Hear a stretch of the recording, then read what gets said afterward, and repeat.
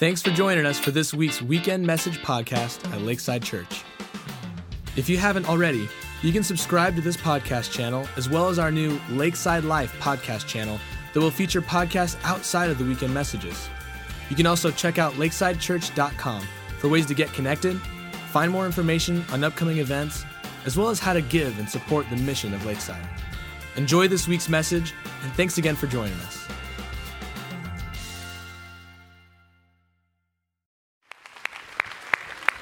Right on. Joy to the world. Oh, nice response. Hey, I like that. Yeah, I've been telling people that all day long. They look at me like, huh? There's this, would you like to sit down before I go on? I was going to go on. Man, why don't you go ahead and sit down? That's a good idea. Sorry. My name's Brad. I'm one of the pastors here. And there's this thing that we say at Easter on Resurrection Weekend. We go, He is risen. See, a lot of people know the response. He is risen indeed. But when you go, joy to the world, everyone goes, well, yeah, you guys go, woohoo, good job. So that's awesome. You can say, like, Merry Christmas back. You can go, like, peace on earth, goodwill to men. I don't know, something like that. So, yeah, good job. All right. So 2 weeks ago, I ran in the California International Marathon, and this happened. How about that? I finished. Sound like you were surprised. No, I did finish, and I was delighted that I actually did finish. So that's a cool thing. And I don't know. People go like, "Why'd you do that? Why'd you want to run in a race like that?" It's like I have no idea. It makes no sense at all, right? And I had two friends that ran with me, and I could ask them, why'd you do this with me?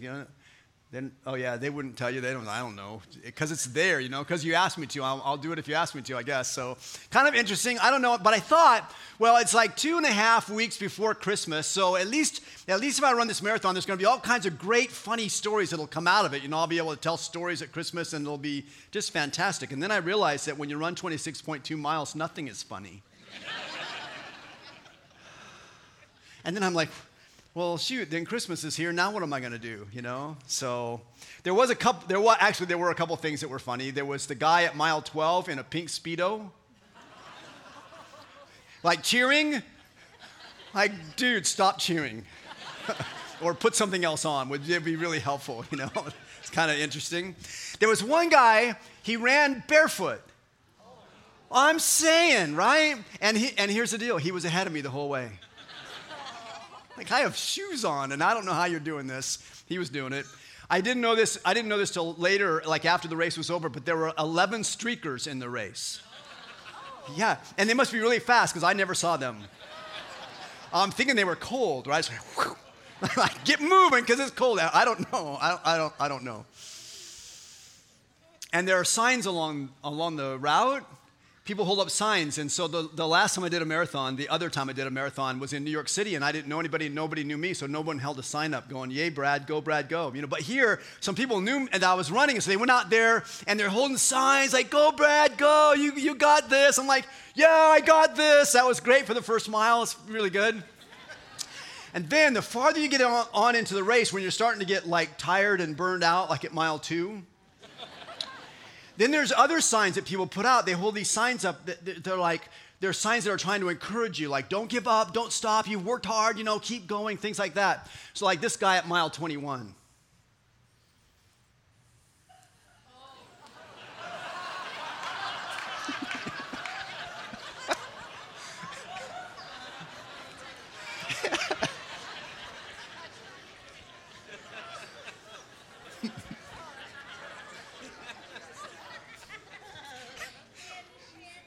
And do you know what I like best about that whole thing? What? Is how long it takes the laughter to go through the audience. Because I think you're like me. I either ran by that sign so fast, which is not what happened, or I didn't see it till I was already almost all the way past it, and I saw this guy, and I saw the sign, and I saw the pants, and I'm... Give me 5, sweetie, right here. This is going to be a good night right here. I thought it said, keep running or I'm going to drop my pants. I'm like, too late, you already did. And then I read the sign and I'm laughing. And when I show that up here, it's like, okay, it just kind of takes a while to get through. Like, what is that guy up to? And I don't know why I don't know why all the marathon humor has to do with clothing being removed. I didn't set it up that way. I don't know. What are you doing? I'm doing well so far. So I think that's how it's going. We'll see if it keeps going that way. So, yeah. So you know the one thing that marathon runners have in common? They run. No, they don't all. They don't all run. No, they all have pain. Everybody. You know those guys who come in and they're finished by the time I get to the halfway point? Those guys, the fast guys, they're in pain, man. Have you ever tried to run that fast? You know those guys run 5-minute miles for 26.2 miles? They're in pain. They put on a smiley face at the end when they cross the finish line where all the pictures are. They're in pain. You know, and everybody who's farther back from them, like where I was and whatever, they're in pain. You know, and sometimes the pain is in their feet, sometimes the pain is in their knees, sometimes the pain is in their hips. That's just me. Sometimes the pain is elsewhere. Sometimes the pain is in their heart, right? There are people who run the marathon in honor of a loved one who's passed. And I don't know what it's like to carry that kind of pain. When they get to the starting line, they're already carrying pain with them. It's remarkable. Some people are running because they're cancer fighters. Like they've got a diagnosis and they're out there running to overcome this. Some people are running because they're cancer survivors and they're out there running to celebrate this pain that they've been through and maybe at this point they've conquered. There's all kinds of reasons why people carry pain and as they go through that process. But when I stop to think about it, I'm like, man, this marathon thing, it's a parade of pain. And then I realized that's not very different than life. You know, we are surrounded by people. The scriptures in the book of Hebrews calls it a great cloud of witnesses. We're surrounded by all these people. And everybody, as we go through life, we're carrying pain. You don't always see it. You don't see it at Christmas time because everyone's got their happy face on, right? Unless you know somebody well. And then, you know, they may be carrying the loss of a loved one who died 20 years ago at Christmas time. And they just can't ever get past that pain. The reality is, at any given time in our lives, we carry pain. And it's so interesting how the Christmas story intersects that in our lives and how God wants to connect with us in the midst of that in our lives. I want you to hear the Christmas story tonight. If you're familiar with the Christmas story, you'll be familiar with this part of the story, but I want you to hear it maybe from a little bit different perspective to think about the pain that was in the lives of the people that were in the Christmas story and then how that relates to us. We sing this song, Joy to the World. And the Lord has come. It's all about this, celebration of Christ, the King, as he comes in to our world. But that song makes no sense unless it's played against a backdrop of pain. You know, nobody goes into a party and they're like, hey, we're at a party. Let's sing Joy to the World. Like that, unless it's a Christmas party, that doesn't happen. And it would be a little bit odd unless there's oh man, we got a lot of tough stuff going on here, and so we need to find the source of joy. We need to find the source of hope, and that's what the story of Christmas is about. Let me read for you a little bit of the story. This part is found in Matthew chapter 2, and let me start reading at verse 1. It says this: After Jesus was born in Bethlehem in Judea, during the time of King Herod, Magi from the east came to Jerusalem and asked, "Where is the one who's been born King of the Jews? We saw his star when it rose and have come to worship him." So you've probably all heard of the wise men or the Magi, and they come from someplace in the east. They come across the desert. They're bringing gifts with them, and they've come to worship a king. They are on this journey, and they're full of hope and full of joy. They've got a king in their sights. They're going to find him. They're going to search him out. They're going to find him, and they're going to celebrate with hope and joy. And so they make their way to Israel, and they find the king of Israel, King Herod, and they go, hey, we want to know where the newborn king is born, because we want to worship him. Now that all sounds great, and maybe it was all great and beautiful for them, but maybe there was stuff going on in their own soul, right? These are highly educated men, and they've traveled across the countryside, across the desert, to get to this place where they believe there's a king who is worthy of worship. In that culture, in that generation, the people of every nation worshiped their kings except for the people of Israel. In Israel, they said, no, God is our king. We worship him. We don't worship a human being. But everybody else, mostly because the king made them, like, hey, you're going to worship me. And they were like, okay, you're the king. I'm going to worship you. And that's how they did it. But here, these magi, these wise men, they come across the desert to come someplace else to worship that country's king. Like what was going on back home? What was the political environment they were getting away from? They say, yeah, we want to worship some different king because ours, not worshipable. Which is a word I just made up. And they arrive in Jerusalem, and the story goes on in verse 3. When King Herod heard this, he was disturbed, and all Jerusalem with him. When he had called together all the people's chief priests and teachers of the law, he asked them where the Messiah was to be born. In Bethlehem in Judea, they replied, for this is what the prophet has written, but you, Bethlehem, in the land of Judah, are by no means least among the rulers of Judah, for out of you will come a ruler who will shepherd my people Israel. Then Herod called the Magi secretly and found out from them the exact time the star had appeared. He sent them to Bethlehem and said, go and search carefully for the child. As soon as you find him, report to me so that I too may go and worship him. So here's King Herod. He's the king of the Jews. And he hears these wise men and what they're trying to do. They're trying to find this newborn king. And it says, and he was disturbed. Well, yeah, he was disturbed. His wife hasn't been pregnant for years. He has sons, but they're all grown-ups by this time. So when someone comes in to the king and says, where's the next king? And he goes, I don't have a baby king coming. He's disturbed. Does that make sense? He's like, where's this other king coming from? And he's disturbed.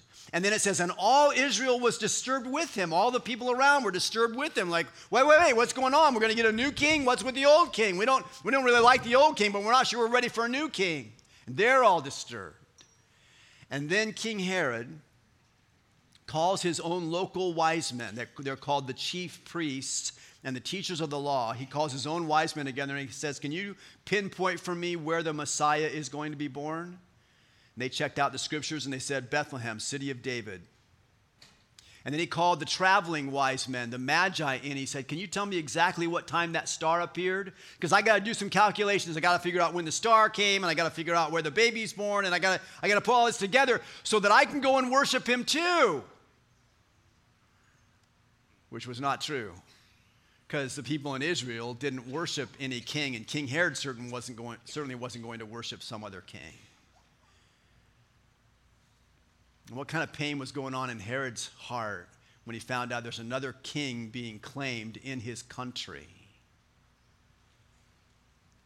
So he says to the Magi, go look for him. When you find him, come back and tell me where he is so I can go worship him too. And then verse 9. After they heard the king, they went on their way, and the star they had seen when it rose went ahead of them until it stopped over the place where the child was. And when they saw the star, they were overjoyed. On coming to the house, they saw the child with his mother Mary, and they bowed down and worshiped him. And then they opened their treasures and presented him with gifts of gold and frankincense and myrrh. And having been warned in a dream not to go back to Herod, they returned to their country by another route. So the Magi come to Bethlehem, and they are wound up, man. They're hopeful and joyful, and it's going to be a party when they get there. And they come into this house where this baby king was staying with his parents, and they see the baby, and they see his mama, and they have joy and hope. They're filled with it. And they open up their gifts, and they're passing out to this baby gold and frankincense and myrrh, and they're so joy-filled when they're presenting all this stuff to this king, this baby king. And yet when they're done with all of that, they have a dream on the night before they leave to go back home. And in this dream, God says to them, don't go back the way you came. Because Herod's got great pain planned for the community of Bethlehem. You can't read the Christmas story without coming to the fact that there was pain in the story. And then, if you fast forward the story 30 years, and now this baby king, Jesus, who's grown up and has had a teaching, healing ministry all over the nation of Israel, and now he's on trial in Jerusalem. And when you see the trial and what's going on in Jerusalem, you realize that the pain has carried with Jesus all 30 of those years or so. And he brings it, he doesn't bring it, but he sees it all the way through as he gets to Jerusalem. This part of the story is found in John chapter 18. And In verse 28, it says this: Then the Jewish leaders took Jesus from Caiaphas to the palace of the Roman governor. By now it was early morning, and to avoid ceremonial uncleanness, they did not enter the palace because they wanted to be able to eat the Passover. So Pilate came out to them and asked, "What charges are you bringing against this man?" They replied, "If he were not a criminal, we would not have handed him over to you." Pilate said, "Well, take him yourselves and judge him by your own law." They said, "But we have no right to execute anyone." Okay, stop right there. The Jewish leaders, the spiritual leaders of the nation of Israel, the ones that were supposed to be the holiest ones in the whole nation, they're all bent out of shape about this rabbi who last week came down the Mount of Olives into the city of Jerusalem. He's riding a donkey, and everyone's so cranked up about this man, this teacher, that they're taking palm branches and putting them on the street in front of his donkey. They're taking their cloaks off and putting it on the ground in front of the donkey so the donkey doesn't have to touch the dirt coming into the city. And while Jesus is coming into the city on this donkey, they're shouting, "Long live King Jesus," and "Hail King Jesus," and "Isn't Jesus amazing? He's our king." And it was a huge commotion. And not everybody in the city was at that parade, but everybody in the city heard that parade. And you know that Pilate wasn't there, but you know he heard it. You know that the Jewish leaders weren't at the parade, but they heard it, and they certainly heard about it. Now they've got Jesus. A week later, they've arrested him. They take him into their own court, and they do a trial of him. They find him guilty, and then they take him to Pilate. Now, Pilate was the Roman governor who was in charge of their region, in charge of their nation. And they take him into Pilate, and they go, "Hey, he's a criminal. You need to crucify him. You need to execute him," is what they're saying. And Pilate says, whoa. What's he done? Well, if he weren't a crook, if he weren't a bad guy, we wouldn't have given him to you. We wouldn't have handed him over to you. What do you think? Pilate goes, "Take him yourself. If you're all bent on the idea that he's a criminal, take him yourself and try him according to your law. You've got this great law. Why don't you try him by your law?" They go, "No, we can't, because we can't execute somebody. Only you can, because you're the Romans." How much pain has to be in someone's life to be a religious leader who is so bent on getting somebody else executed, but to do it in a way that they keep their hands clean enough to have Christmas lunch the next day? Or they called it Passover. They wanted to have their holy meal the next day. They got to be clean enough to do that, but they want to get this guy out of the way, and they got to get him executed today. How sick do you have to be? How much pain does there have to be for that to happen? That's the leaders of the nation of Israel. The story goes on in verse 33. Pilate then went back inside the palace, summoned Jesus, and asked him, "Are you the king of the Jews?" Jesus asked, "Is that your own idea, or did others talk to you about me?" Pilate replied, "Am I a Jew? Your own people and chief priests handed you over to me. What is it you've done?" Jesus said, "My kingdom is not of this world. If it were, my servants would fight to prevent my arrest by the Jewish leaders, but now my kingdom is from another place." Pilate said, "You are a king then." Pilate is the governor of Israel, but he works for Rome. His boss is the most powerful king in the world at that time. His boss was Caesar of Rome. He was the emperor of the Roman Empire. He was the most feared man on the planet, and that was Pilate's boss. And Caesar's command to Pilate was, don't let any riots happen. Don't let any trouble brew up. Keep control. Keep order. Pilate was terrified of the emperor Caesar. And now this peasant rabbi stands in front of him, and he's been accused by the Jewish leaders of something. And so he asks this man, he says, are you the king of the Jews? Jesus says, you know what? My kingdom's not of this world, which made Pilate all the more nervous. Like now he's afraid of Caesar and is afraid of Jesus. And then while all this is happening, he gets a text from his wife. It's a text that's written down on paper or parchment or something, I don't know. But he gets a message from his wife. She says, "Don't have anything to do with that innocent man. I had a bad dream last night, and it was all about him. And God was saying, leave him alone. Don't touch him." So now Pilate's got pain in the empire and pain in the nation and pain in his household. And some of you are thinking, yeah, pain in the... He's got pain everywhere. And then the story goes on in chapter 19. It says, "Then Pilate took Jesus and had him flogged. Soldiers twisted together a crown of thorns and put it on his head. They clothed him in a purple robe and went up to him again and again, saying, "Hail, King of the Jews!" And they slapped him in the face. The job of these soldiers, was to execute convicted criminals. Now, I don't know what that does to somebody's soul. Can you imagine? And there have been people in every culture over the history of our planet whose job it was to execute convicted criminals. So it's not an unusual thing, but nobody's soul is impervious to that and the pain that that brings on in their lives. And so when Pilate said, "Take him out and execute him," they had to carry out what Pilate said. That was their job. But the whole purple robe thing, that was extracurricular. That was not part of their job. That whole thing about taking the branches of a local tree that grows in Jerusalem that has 1.5 to 2 inch long thorns on the branches, and the branches are thin so they can be wrapped and woven together, to weave that into a crown of thorns and jam that on someone's head, that was extracurricular. And what has to go on in here for someone to treat another human being that way? It's mostly an expression of pain.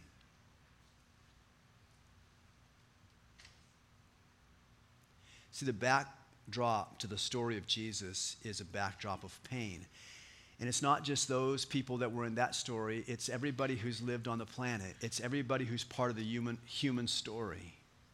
It's all of us. And maybe our pain wouldn't lead us to execute someone else, but our pain works itself out in so many different ways. And so then I go, what's in your story? What's the pain in your story? Some of us have lost a loved one, and the pain in our story today is great. And for some of us, it seems like the pain in our story every year at the holidays is great. Some of us just received a diagnosis of some major traumatic injury in our body. And man, that brings pain. Or maybe that diagnosis landed on someone in your family or someone in your close circle of friends. And that pain lands on us. Or maybe the pain is relational pain.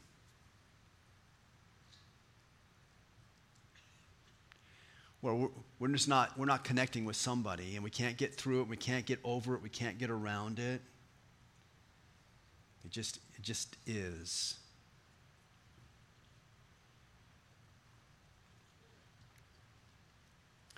When I finished the marathon, the most common statement that people would make to me, people that weren't runners, the most common statement was, "Man, I wouldn't run like that unless someone was chasing me."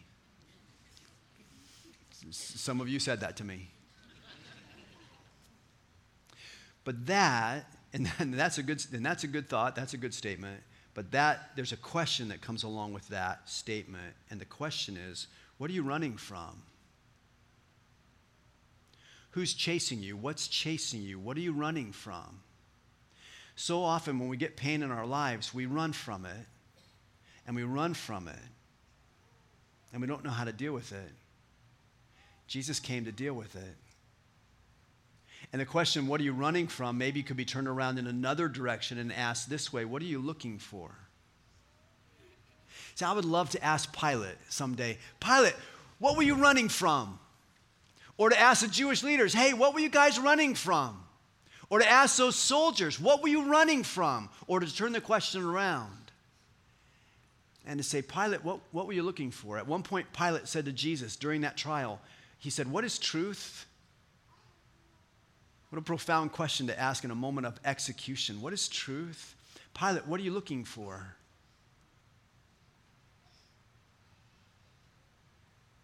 Or to ask the Jewish leaders, what were you looking for? Or to ask the Roman soldiers, what were you looking for? See, Pilate found a king he was never looking for. And when he found him, it came for him with lots of pain and fear. And the Jewish leaders found a king that they were never looking for. And when they found him, or when he found them, it brought pain and fear into their lives. And the Roman soldiers, they weren't looking for any king at all. But they found a king they weren't looking for. And when they found him, they were filled with pain and fear. But the Magi were different. The Magi are the ones in the story who are different. They've got a different story. They've got a different ending. They found the king they were looking for. They came to Israel saying, where's the one who's been born king of the Jews? We saw his star and we've come to worship him. They found the one they were looking for. And when they saw the star and when they found the child and his mother and they went in, they gave their gifts. When they did all those things, they were filled with hope and joy. They found the one they were looking for. So I don't know what your story of pain might be. I don't know what the story of fear might be.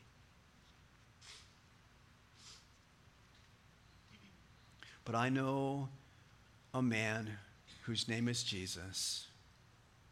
And he is known as the King of the Jews. And he's known as the King of Kings and Lord of Lords. And I know that when you run to him, he opens his arms wide to you.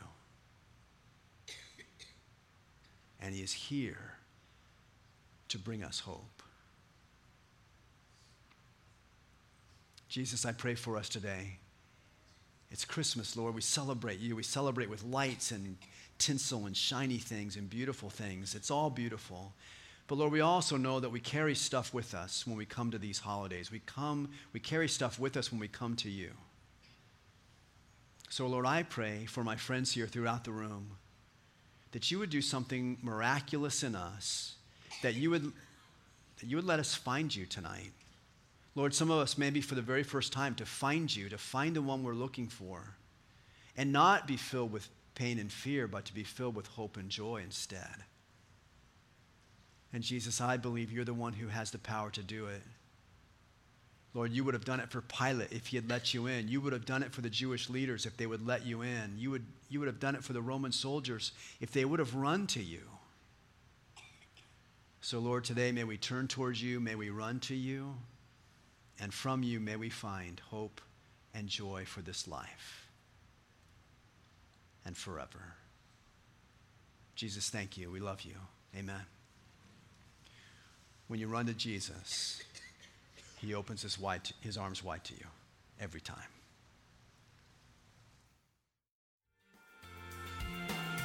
Thanks for listening. Please visit us at lakesidechurch.com for more information on how to get connected to our church community.